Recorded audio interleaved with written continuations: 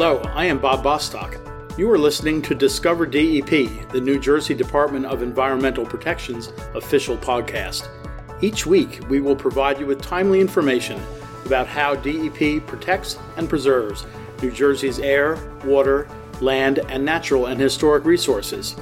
Please feel free to add this podcast to your iTunes or RSS feed. You can also follow DEP on the web at nj.gov/DEP. Thanks for listening.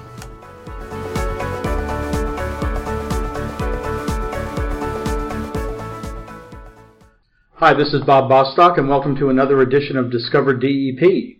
You can subscribe to future editions through iTunes and Google Play.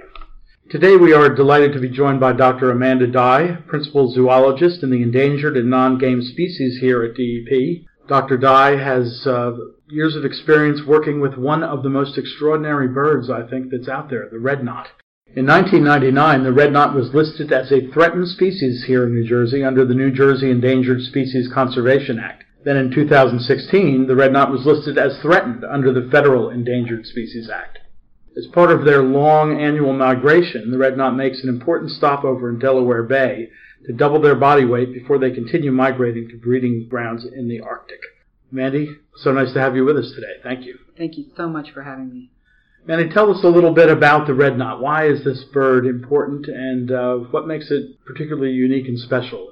Okay, well, the red knot is not unlike the small sandpipers you see along the New Jersey coast, probing into the sand, pulling up little clams and worms. And in fact, you can see red knots along the New Jersey coast in August, September, October, doing that very thing, feeding up to migrate on to other places farther south. I think the thing that makes them unique, along with the group of sandpipers they belong to, is that they breed in the Canadian Arctic. They winter at the very farthest reaches of southern South America, and spend about 8 months of the rest of the year in migration between those two locations. So they're making huge flights. I think red knot is one of the most, the studies we have studied most vigorously, but it makes one of the biggest migrations of any shorebird in the hemisphere, about a 20,000 kilometer round trip each year. And to put that into some perspective, if you were a red knot that was 16 years old, you would have flown enough miles to go to the moon and back. So that's a pretty big distance for an animal to travel in its lifetime. It sure is. So that 20,000 kilometers is about 9,000 miles?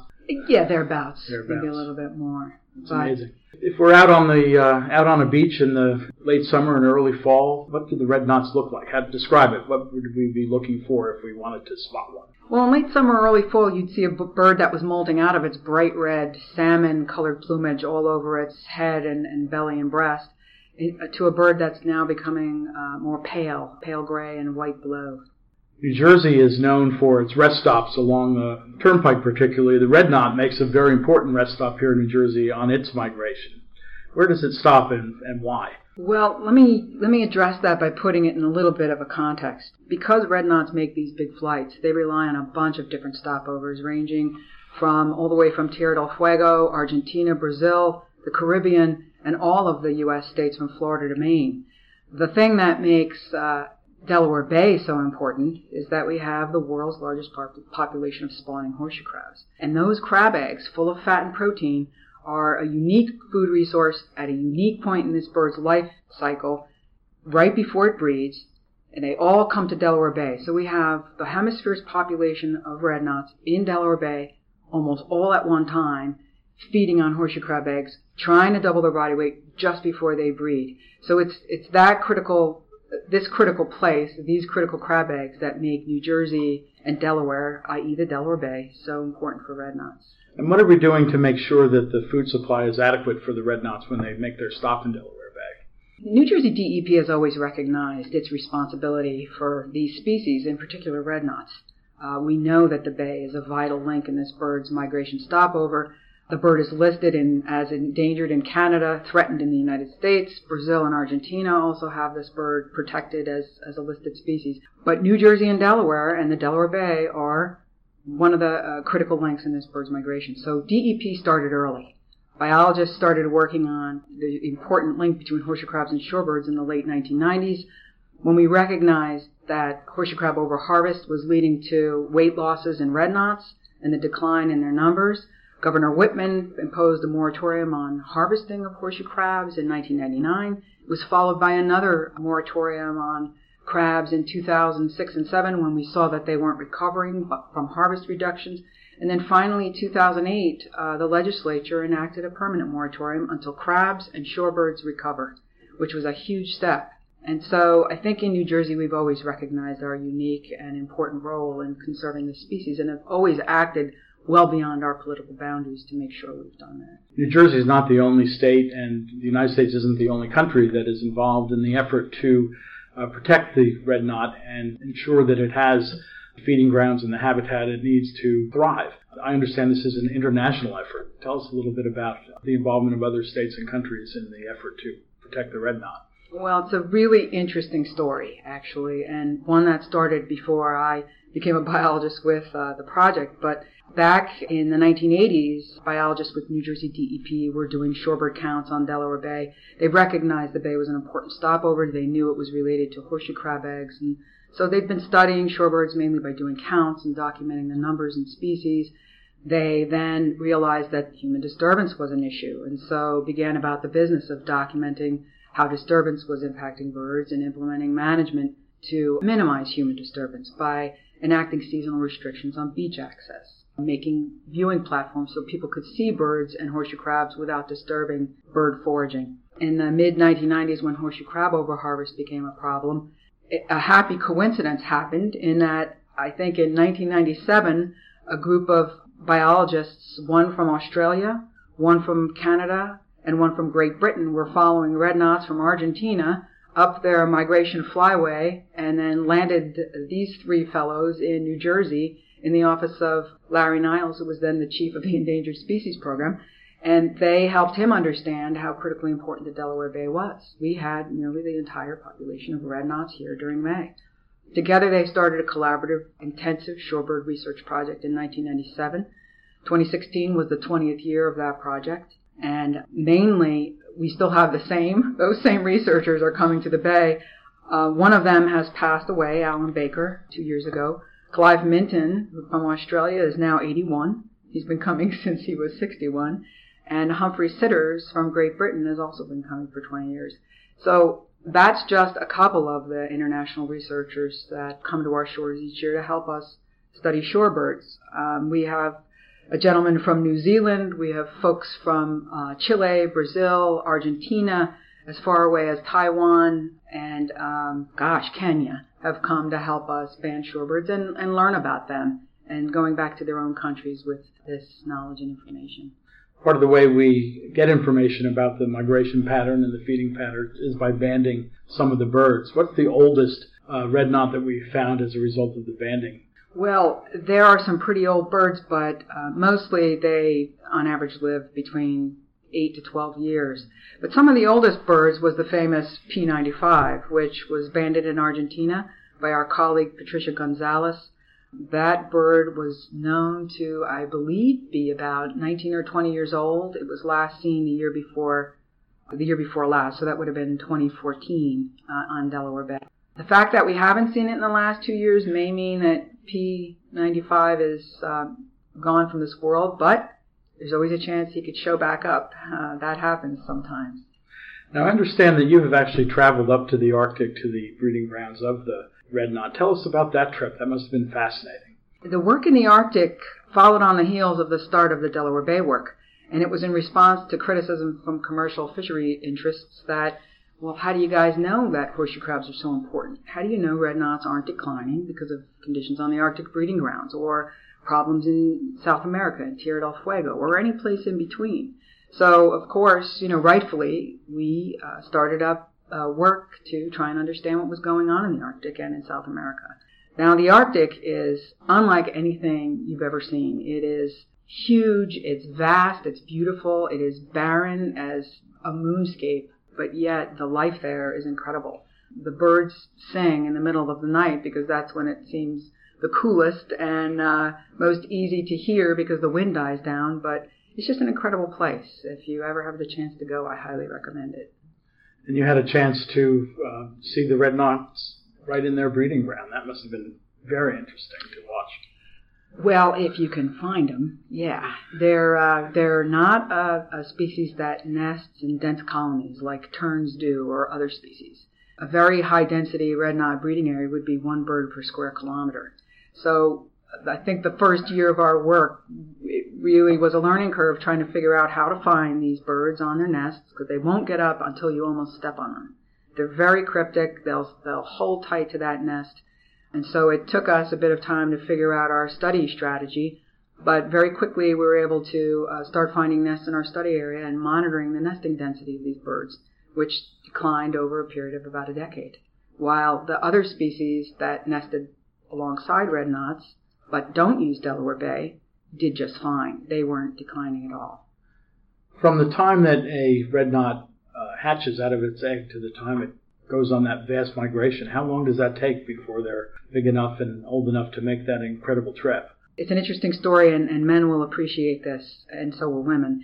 When red knots will lay eggs, and the male and female both incubate, they take about 18-hour shifts, just sitting on those eggs for long periods of time while the other bird goes off and feeds. Incubation takes about 18 to 20 days. The birds hatch, and the females leave. They go on south and start migrating to places like coastal New Jersey, Massachusetts, Virginia, and the males stay behind with the chicks. And they do all of the rearing and protecting and brooding and helping the chicks find food. Now, the chicks are not like birds in a nest that the adults feed. As soon as they're hatched, within 24 hours, they're up on their feet and they're walking around behind the adult, eating insects off the ground and eating aquatic larvae, those kinds of things. So it takes them about 21 days to get their flight feathers and be able to fly, and then shortly thereafter, the males and hopefully 4 chicks leave the Arctic and start migrating southward. It's amazing. It is amazing. Yeah. Gosh, 21 days, the kids are on the road. Right. The shores of New Jersey coast and other coastal areas in the U.S. right about the time of peak recreation season. So mid-July and August, when birds are trying to find places to feed, they have to compete with beach users. They have a tough row to hoe. How has the population of red knots done since the first ban was instituted on the horseshoe crab harvesting back in 1999 by Governor Whitman? Well, it's been kind of a slow, long dance. The harvest reductions have been incremental. Over time, red knot numbers were declining from the period of 1997 to about 2004, where they reached a bottom of about 15,000 birds in Delaware Bay. And they've been holding steady. We've improved our count methodologies. We think we've got about 25,000 birds in Delaware Bay, and it's been that way for the last 7 or 8 years. So stability is a good thing.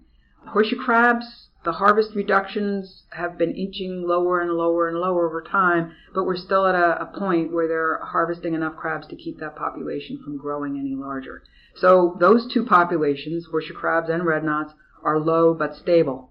So I think we've reached this low equilibrium where the crabs we have are enough to support the knots we have, but the crabs we have are not enough to start increasing the numbers of red knots. What can individuals do to help the red knots survive and to continue to rebound if we're out at the beach or other ways that people can help with this effort?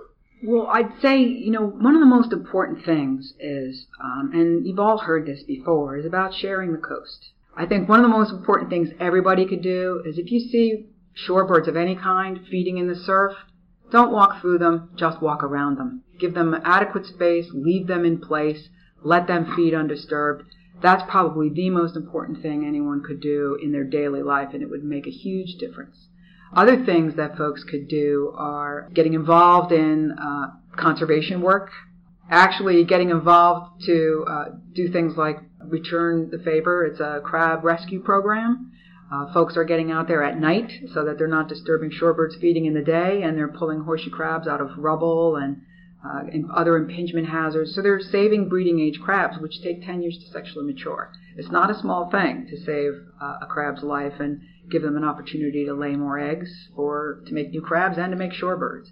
So there's a number of ways people can get involved in different volunteer activities, and I highly recommend that, because the truth is the state can't solve everybody's problems. It certainly can't solve the problem of shorebirds and horseshoe crabs.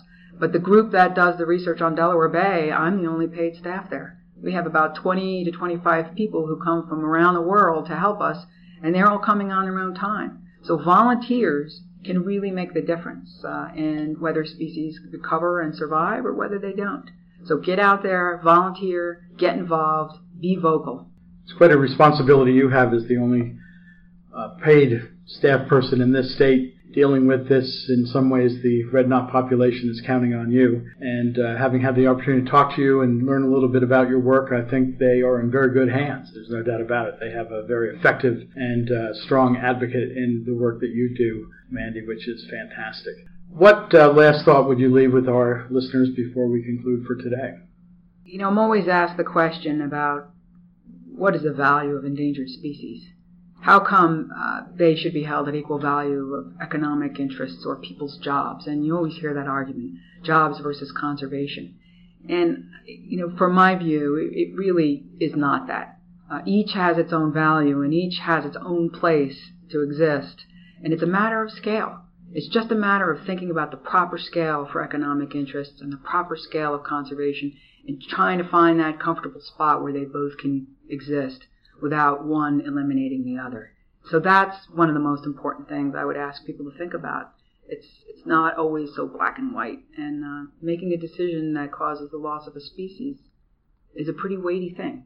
So we all need to keep that in mind. Finding that balance is so important. That's right. Yeah, it's true in everything in life, I think. Absolutely. Absolutely. Well, is there a website where folks can go to learn more about the red knot? There's the Conserve Wildlife Foundation of New Jersey's website, which has a lot of nice information about Delaware Bay shorebirds and the ongoing work that DEP is doing in conjunction with Conserve Wildlife Foundation. There's another place where folks can go. It's www.bandedbirds.org.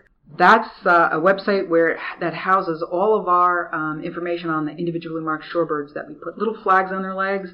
You could see them with a telescope or a spotting scope, and you could report data there. You could see where these birds have been. It returns a nice little Google map, and so you can get an idea of how far these birds are migrating. It's pretty slick. Yeah, that sounds very cool. Yeah, very it is cool.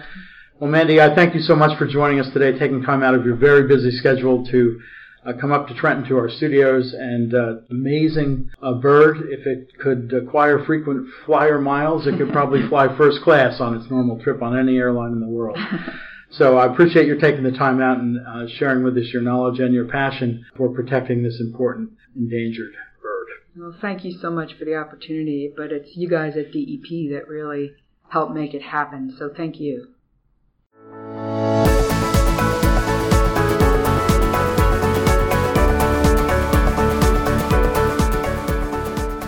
Thanks for listening to Discover DEP. If you have comments on the podcast or ideas for future podcast topics, please email us at podcast@dep.nj.gov. Enjoy the rest of your day.